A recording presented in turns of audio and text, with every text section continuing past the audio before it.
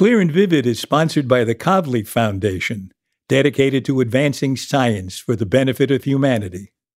When it comes to buying your first home, everyone has questions. Can we even afford to buy a house right now? Well, I need to negotiate. How do I even negotiate? Luckily, a RE/MAX agent has answers. Hey, Brian, those are really good questions. They are? Thanks. It's my first time buying. I work with first-time buyers all the time. I got you. RE/MAX agents have more experience than other real estate agents. Visit RE/MAX.com or download the RE/MAX app to find the right agent. The right agent can lead the way. Each office independently owned and operated. In a fast-paced world, every day brings new challenges and new opportunities. At Strayer University, we know a thing or two about getting and staying ahead of change. For over 130 years, we've been providing students like you with innovative tools and customized support, so you can find your way forward and always keep striving. Visit strayer.edu to learn more. Strayer University is certified to operate in Virginia by Chev and has many campuses, including at 2121 15th Street North in Arlington, Virginia.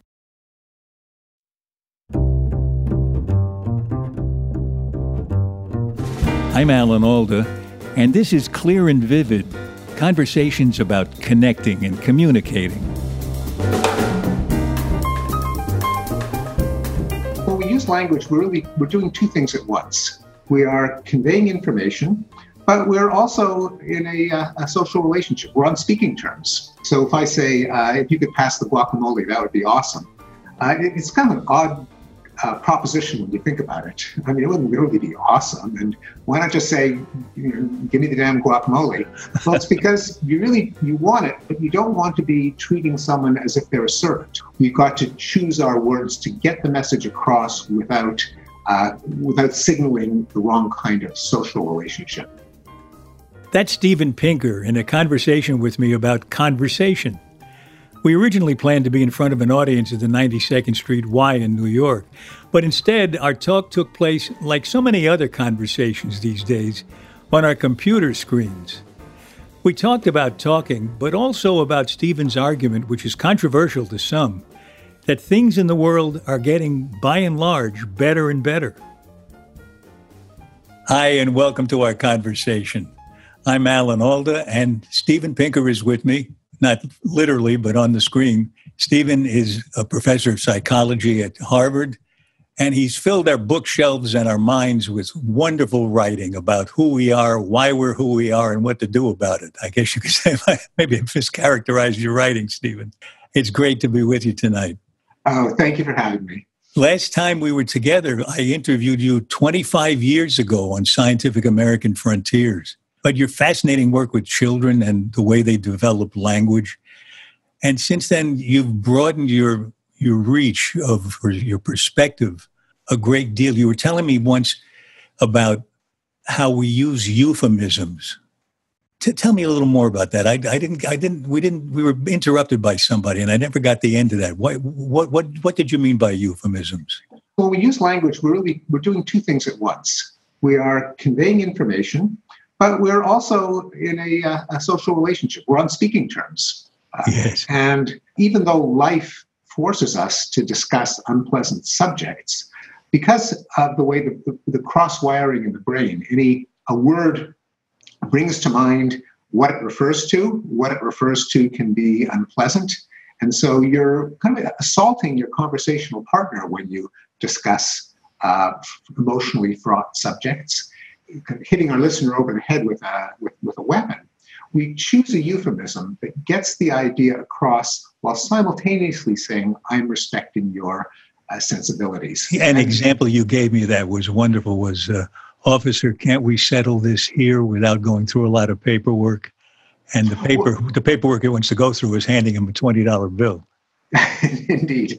Officer, can we settle it here? Or would you like to come up and see my etchings?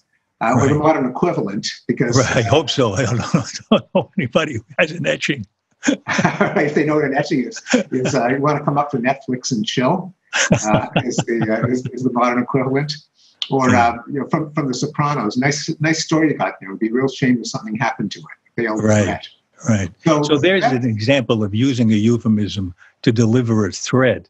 In a way, the threat has more power Sometimes you hear them say, you have beautiful children. You wouldn't want them to be unsafe. That's worse than saying, I'll kill your damn children. Well, that's right, because you can't call the person on it. The exception that proves the rule, of course, is when we actually do want someone to suffer as the result of our words, and that's when we swear abusively. Those are cases where the time for euphemism is past, and we use, if I can introduce a jargon term, a dysphemism, D-Y-S, the opposite of a euphemism, which is a term that is explicitly designed to cause discomfort in the part of your listener.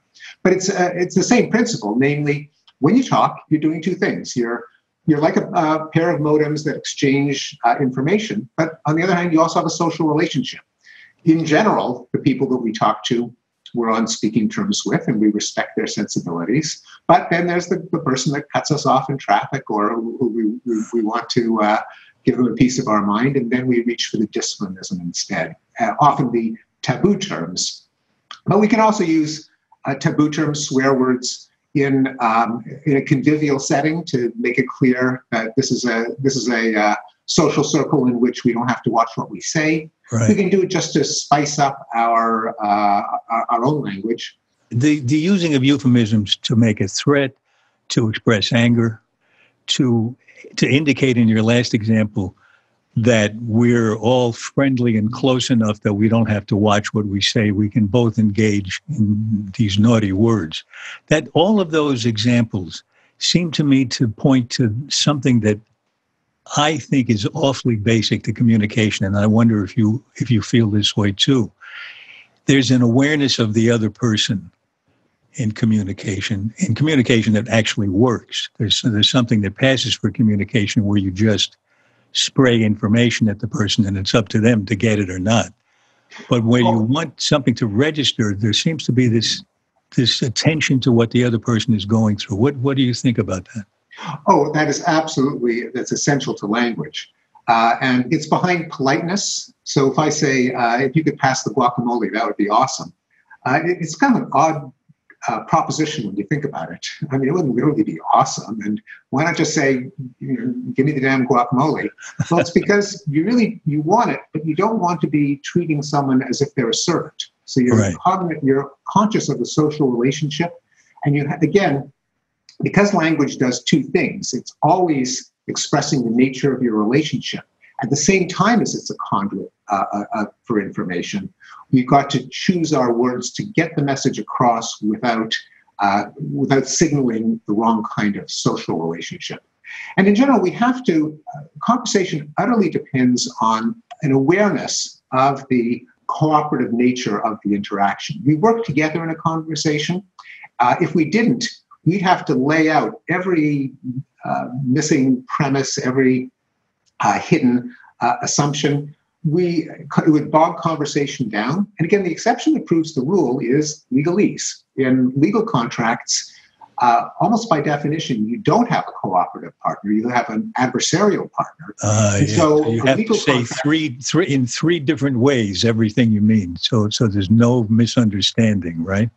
You can't exactly. You can't leave anything to the no ambiguity. Because the other person will exploit it. And that's what ordinary conversation is not. And that's what makes legalese so non-communicative. They're working so hard to be explicit about what they mean. It's hard to decipher it for the layperson. Indeed, and it's also what makes academese so impenetrable. It is a kind of defensiveness where you're writing for an audience of potential adversaries, namely all the people out there, your fellow academics who are just waiting for an opening to attack you. And so you cover every base, you cover various parts of your anatomy, you close every loophole. Thank you for that euphemism. I really appreciate it. But academese is also notoriously turgid and impenetrable. And again, it's because the cooperative nature of conversation doesn't hold in that context. Also, there's probably the element, would you think, of we're in this private club and we speak this language and we understand these words, don't we? And the others don't. I think there's some of that. And when I wrote about writing and I tried to On Style, your book On Style. Yeah, sense of style. Yeah. I love that. Oh, thanks. And I try to identify what makes academic prose so awful. And part of it may be a deliberate attempt to keep outsiders out with highfalutin jargon. But I find that even my fellow academics who, as far as I know, have no need to bamboozle or impress, but their writing still stinks.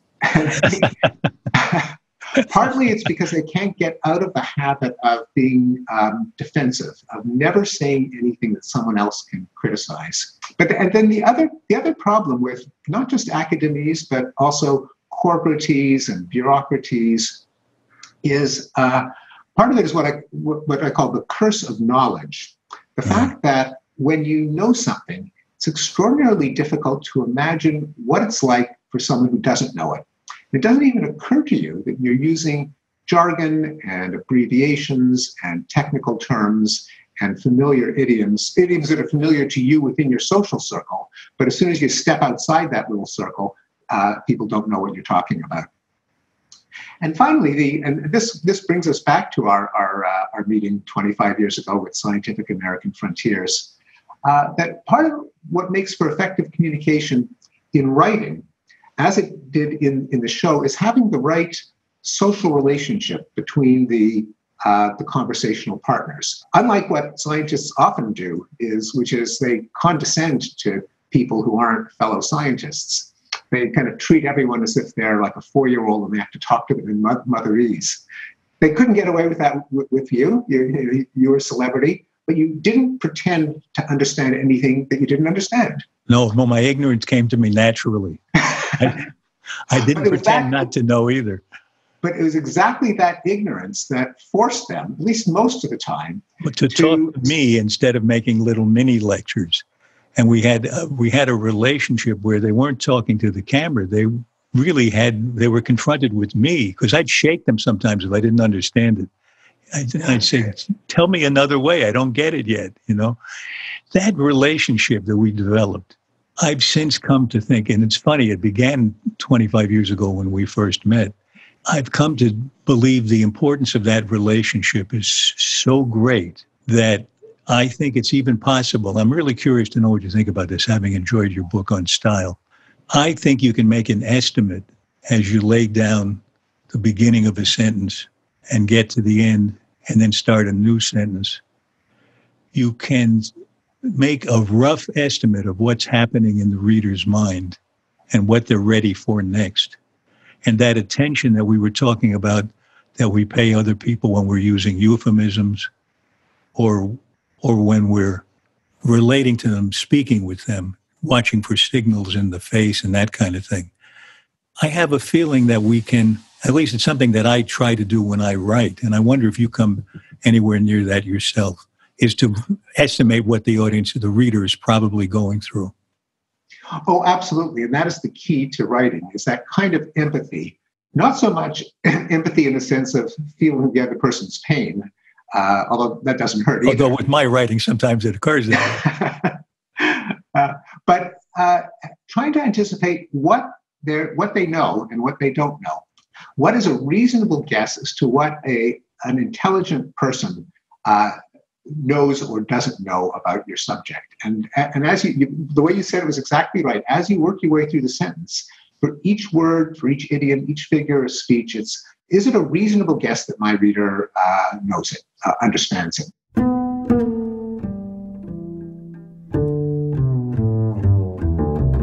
What about when you're exploring an issue that most people are not going to take to because it doesn't seem intuitive to them, like the area you've been exploring for a few years now, that things are getting better. There's less violence, there's less illness, there's less poverty. Are you aware of the fact that, and probably you are because people must tell you, that's malarkey. Things are worse now. I know things are worse. I can tell. I read the paper. I see they're worse. So how do you handle that? How do you communicate an idea that you're pretty sure is not going to be accepted as something intuitively correct? Oh, yes. And the answer is I use graphs. As much as I revere and admire language, it's got its limitations. And conveying quantitative information is one of the limitations. But we are visual creatures. In fact, in the use of language itself, another key lesson, I think, is to write in a way that your reader can form mental images.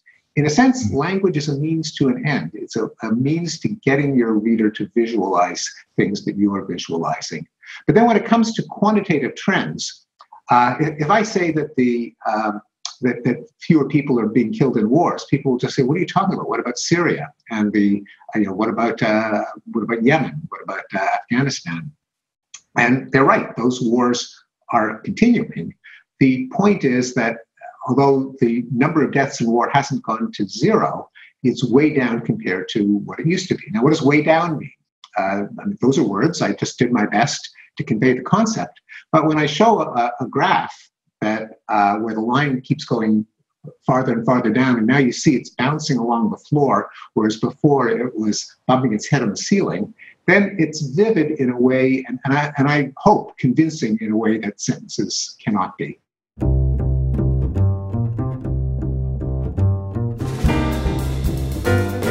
Steven Pinker and I will talk more about the argument he made in his book, The Better Angels of Our Nature.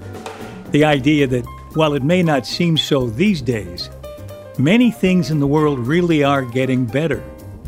After this short break.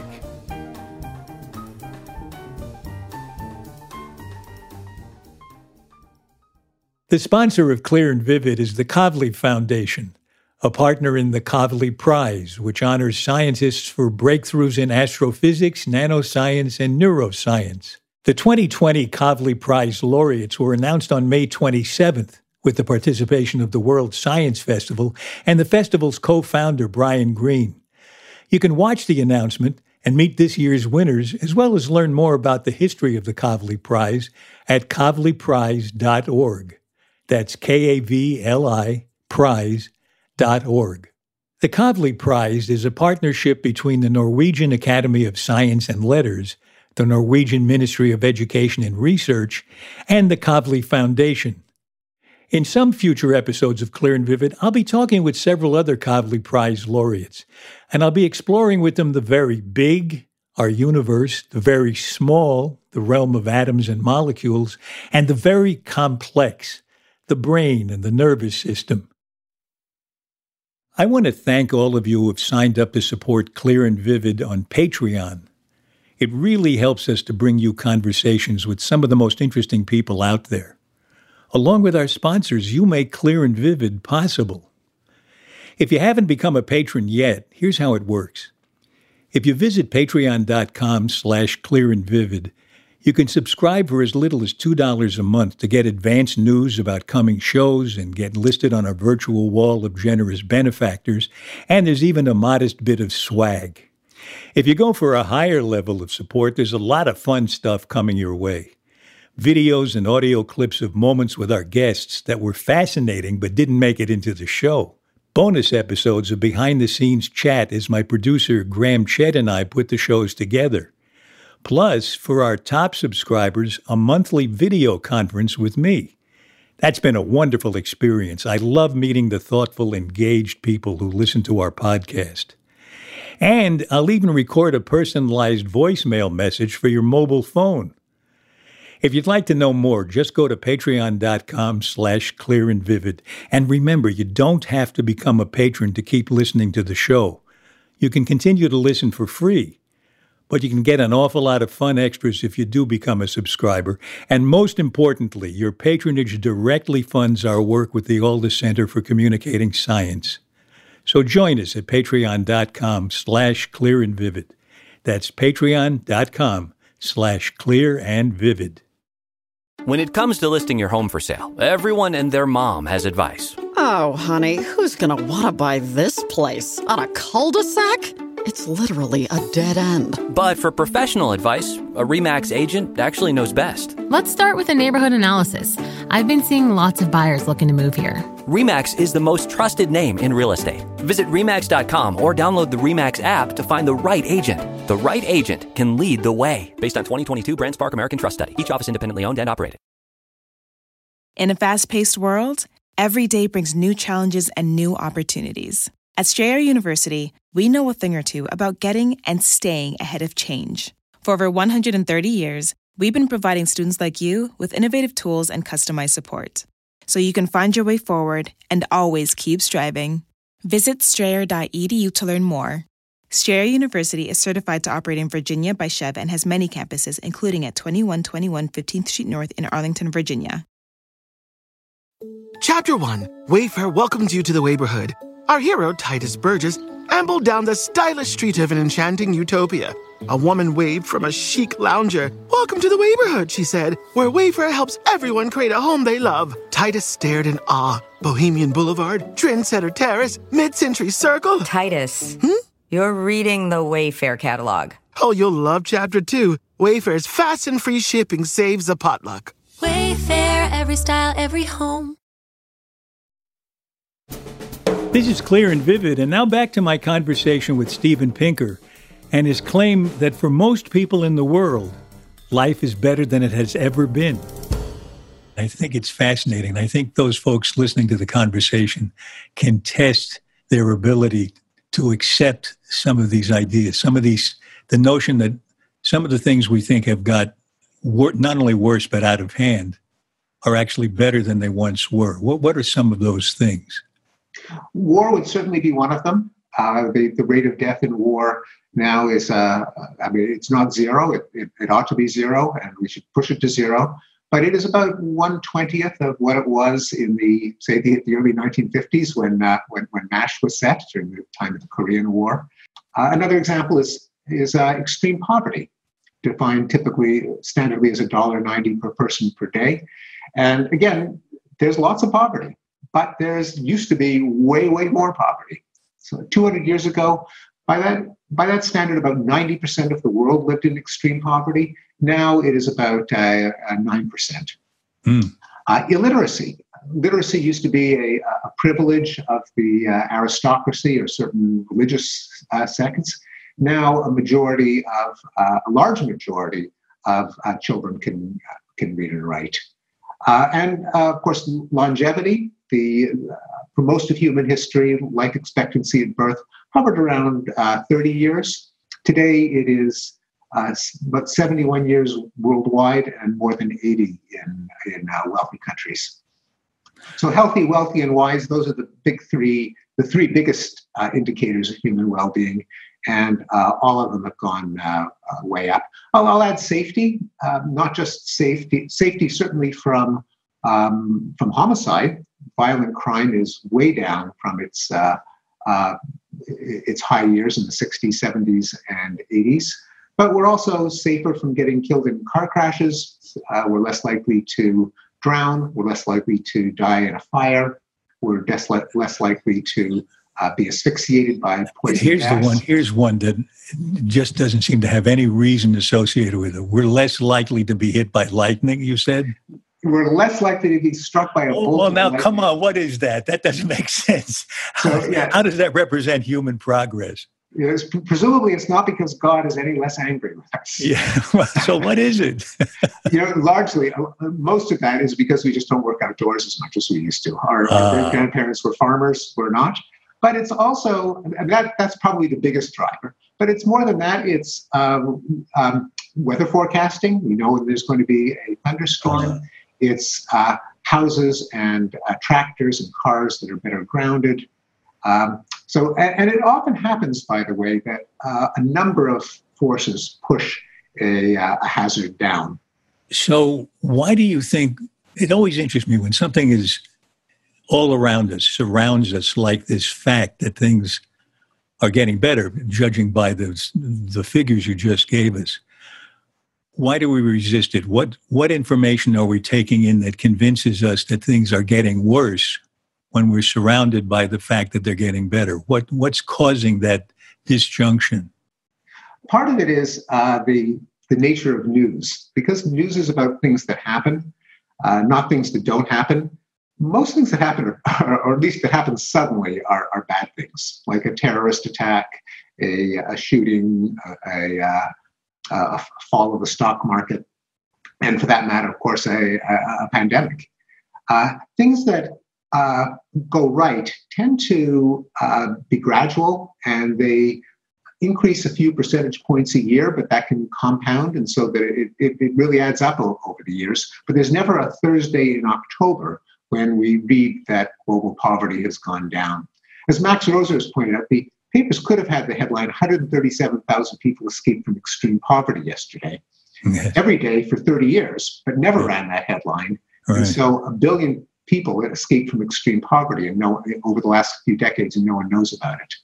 Now, of course, bad things do happen, and that hardly needs to be mentioned in the time that we're living in now, where things have gotten a lot worse in one domain of life.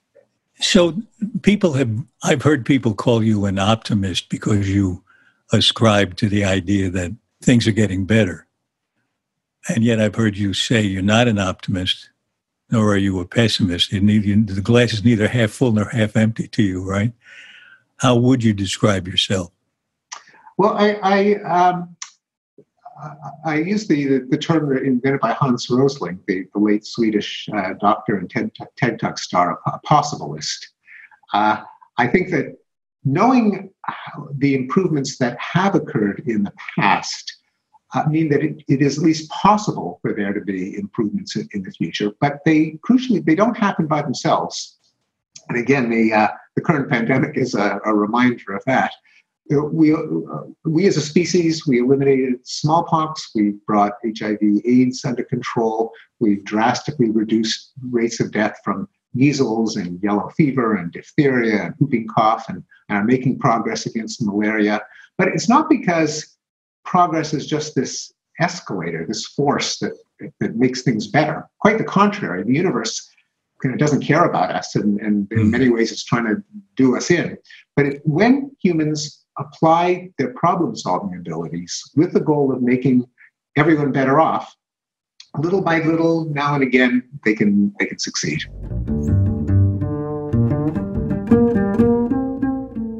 I was thinking in the past few days, as more and more scientists are saying there's a war against science that's taking place in our culture. And I'm wondering if it's a war against science or something more like a war against experts, people from out of town who act like they know it all. Yes. Who by knowing something I don't know makes them think they're better than me. So it really is crucial to establish that trust in the institution of science, partly by showing its successful track record, but also kind of lifting the hood and showing how it works. That it would be very difficult, not impossible, but difficult for scientists to promote a dogma indefinitely, given the standard in science that anyone can criticize anyone else. That I think that what you said about showing how science works, helping people understand that is probably the most important thing we can do to engender trust in trustworthy scientists. Because if you just say, here's a scientist, he knows a lot. Look, he's wearing a white coat. He must know a lot. He knows more than your Aunt Tilly. I'm not so sure I can trust my Aunt Tilly. I can't know who's this guy. Indeed. And you shouldn't trust a guy or a woman because they're wearing a white coat, but you should. But when you know how science, first of all, we know how science is done, namely, at least when it's done well, and scientists are always trying to improve the rules of the game so that sources of error and bias are eliminated, and the mechanisms that, because scientists are only human. They make mistakes. They have no pipeline to the truth. But they're professional skeptics. The people who say they're skeptical about climate science are not as good at being skeptics as the scientists are, who are more likely to attack their own ideas first than they are to attack somebody else's or to defend their ideas. That awareness that, as you say, they do make mistakes. But most of the time, they want to know if they're making a mistake because they don't want to tell something that's not true. Yes, they don't want to be humiliated by. They're carrying it all the way. Yeah. But it's all the more reason, and this is kind of one of my side concerns, that the backsliding in universities away from free speech, open ideas, the ideological conformity, the political correctness, the policing of ideas can be corrosive precisely because it erodes that knowledge of how the rules are, what the rules of the game are.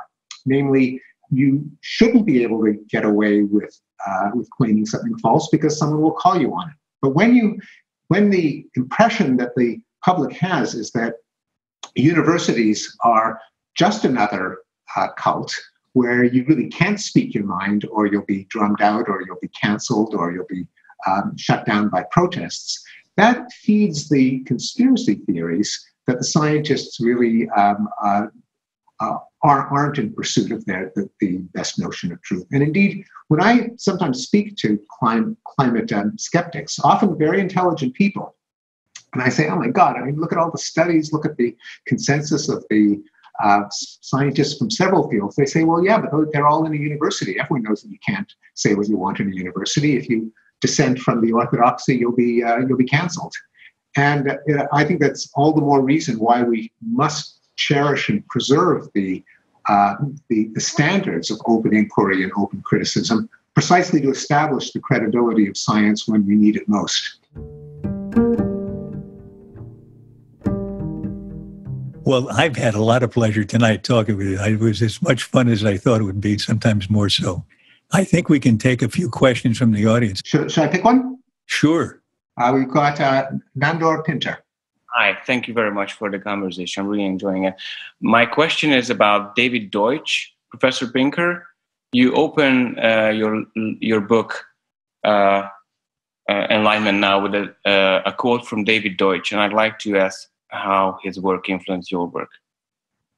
Oh, yes. So David Deutsch wrote a book called The Beginning of Infinity, which I think an absolutely fascinating book, which made an elegant and forceful case for what he calls enlightenment, not exactly the sense of the 18th century intellectual movement, but in its spirit, namely that problems are inevitable, but problems are solvable unless something is inconsistent with the laws of the universe, then it is attainable given the right knowledge.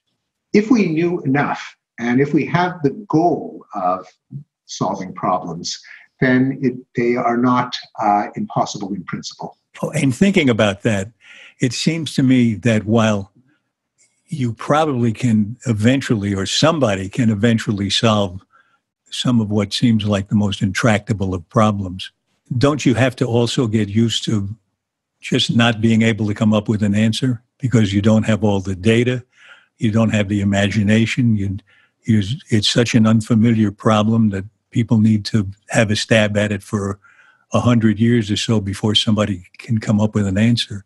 You have to be willing to see it as a mystery, it seems to me. Indeed, and that is very much a theme of The Beginning of Infinity. That, in fact, in one place, I think he says, that this is probably an exaggeration, that all evil is the result of insufficient knowledge. That's probably too extreme, but indeed, our knowledge is, our ignorance is always infinite. No matter what we know, we can always ask the question, well, why is it that way? As opposed to all the other ways it could have been. And that given our necessary ignorance, coexisting with our knowledge, there will always be problems that we have not yet solved. So let me pick somebody. I see a hand raised by Lauren Murphy. Yeah, hi. I have a question about, since you guys are talking a lot about communicating science to the public or skeptic groups, do you have a medium that you think is best to reach those groups? Alan Alda, I know you're really into movies. Do you guys think that using movies that scientists create could be a way to reach more of the public?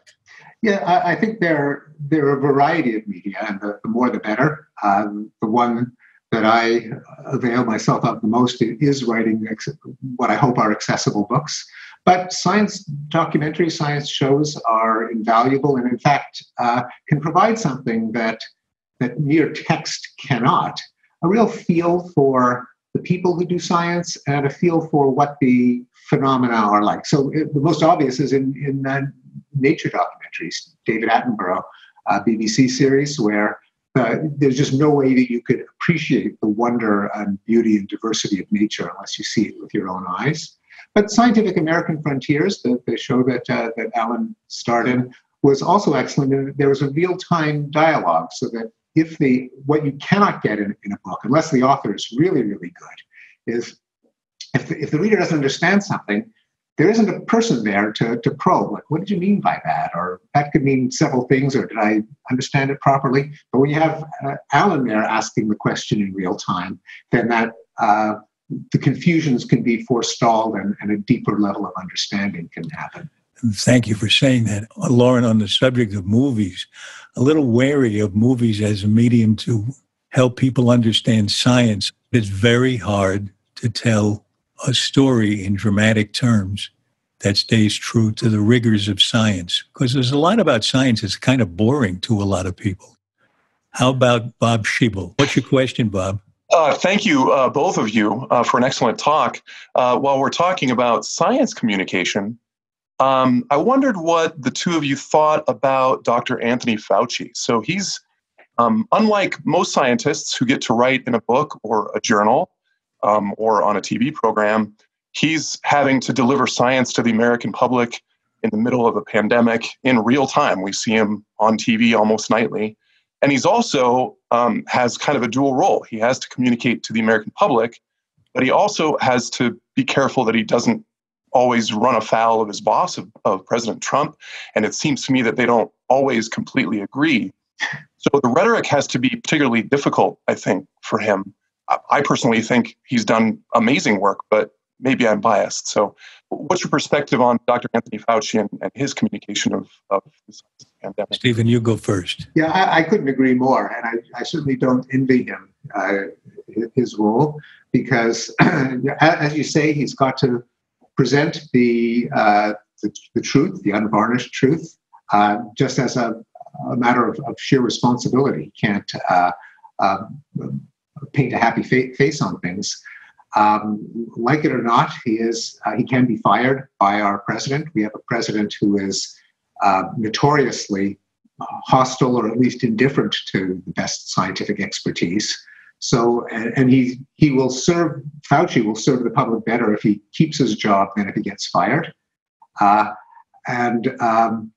convey the truth without saying anything that will make his boss look needlessly bad and therefore jeopardize his own position is a real act of delicacy and euphemism and self-control, which few of us could manage as well as he has. I agree. I think his ability to tell the truth in terms that sometimes actually contradict the opinions of people above him, but don't do it in a negative way. And he doesn't even seem to have to use the euphemisms we talked about at the beginning of our conversation. He just manages to wend his way between the sabers over his head and tell what is the truth. And there's one aspect about him that I think allows him to do that in a way that is very palatable. We haven't had somebody like Walter Cronkite, who was trusted by the country, until we got to Fauci. He has a sincerity about him. He doesn't look like he's selling you something. He's telling you what he knows on the basis of scientific inquiry. And there's something, I don't know whether it's avuncular or respectful, just simply respectful of the audience. And that you read that and you feel comfortable listening to him.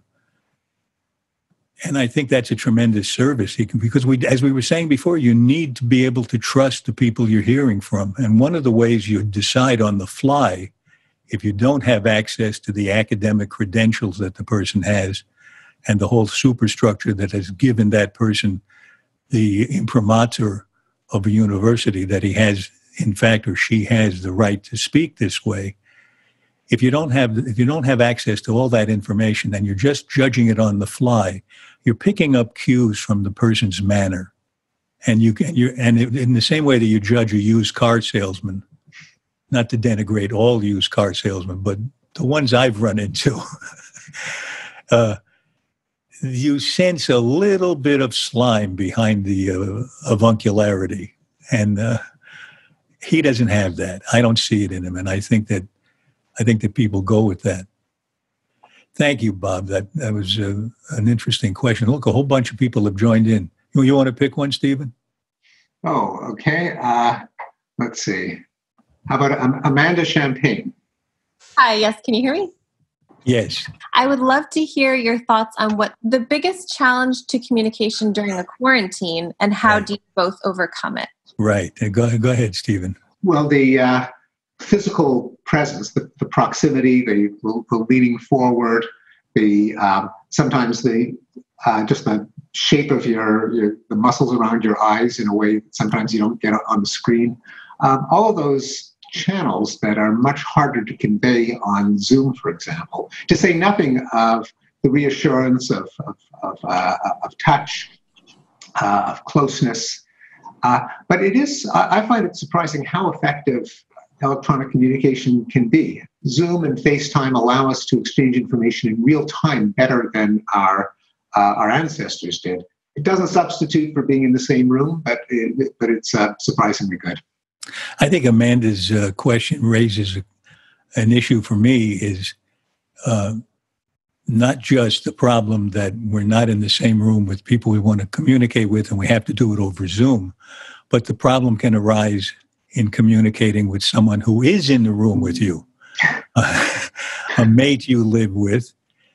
And it's interesting, the cabin fever phenomenon that we're beginning to hear a lot about. It may be a breakdown in what we've been talking about a lot during this hour, which is failing to read the cues coming from the other person. We all have our ups and downs. And if the person next to you is in a downtime, it's a good idea to be able to notice it. And those times when I haven't noticed it, I haven't contributed to the well-being of the both of us. Yes, indeed. And there is the built-in limitation that eye contact is quite literally impossible on a Zoom simply because the surface that displays the face is not the surface that records your own image. Now, I have the impression you're looking me right in the eye. Are you looking at the lens? I'm looking at the lens, which is a little disconcerting because I'm pretending that. Whereas if I look at you, then I'm kind of not making eye contact. Right. I try to look at your little picture right under the lens. I'm looking at that most of the time, but your face is so animated, I get drawn down to your regular big face, and now I'm not looking at the lens anymore. And that's a very important thing. There are some people have tried to correct that by building something that sits over the lens, and you see the image like on a teleprompter. And things like that are probably going to be offered to us as time goes on. If this thing lasts much longer than the most optimistic estimates give us, I bet there are going to be a lot of aids to just the kind of thing you're talking about, being able better to look the person in the eye, hearing better, having more natural sound. And then we'll get to those gloves where I can shake hands with you and feel your hand. Well, that's an optimistic note, and I think our time is pretty much up. I had a lot of fun with you tonight, Stephen. Thank you. I always do, and I'm grateful to you, and I'm grateful to the 92nd Street Y for making this conversation possible. Me too. Good night, everybody.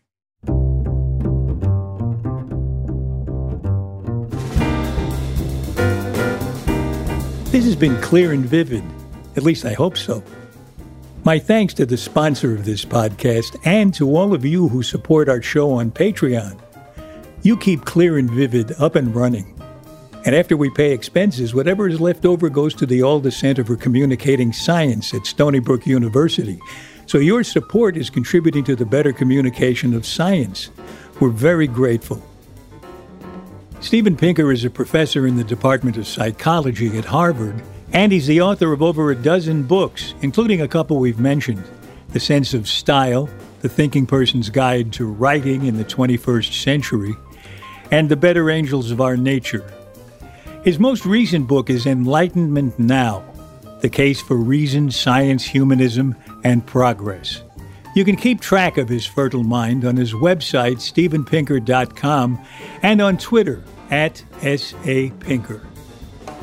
This episode was edited and produced by our executive producer, Graham Chedd, with help from our associate producer, Jean Chimay. Our sound engineer is Dan DeZula, and our publicist is Sarah Hill.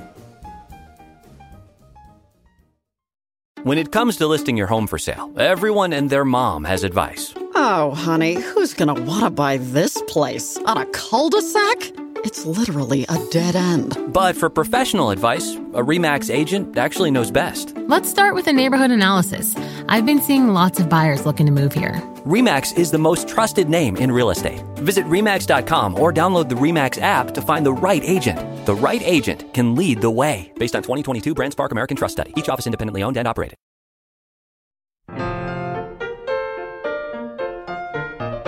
Next in our series of conversations, I talk with Corey Bargmann, winner of the 2012 Cosley Prize in Neuroscience.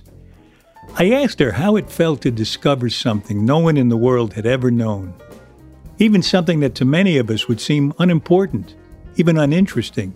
Yes, I have had that sense of seeing something and knowing it for the first time. And I want to say that when that moment came, which was at about 2 a.m. in California, the first thing I wanted to do was to share that knowledge with someone else. And it was a problem because I couldn't very well call up the people that I worked with at that hour and wake them up. But very fortunately, my sister Dory at the time was working the night shift, doing closed captioning for the hearing impaired. And so I was able to call her up at her office and explain to her that I was sitting and had in front of me the very molecule that allowed worms to smell buttered popcorn. We talk about how discovering that molecule, the molecule that allowed a microscopic worm to smell buttered popcorn, set off a chain of research that led to an understanding of how the senses of smell and taste work in all animals, including you and me. Corey Bargmann, next time on Clear and Vivid. You can subscribe to our podcast for free at Apple Podcasts, Stitcher, or wherever you like to listen. For more details about Clear and Vivid and to sign up for my newsletter, please visit alanalda.com. And you can also find us on Facebook and Instagram at Clear and Vivid, and I'm on Twitter at Alan Alda. Thanks for listening. Bye-bye.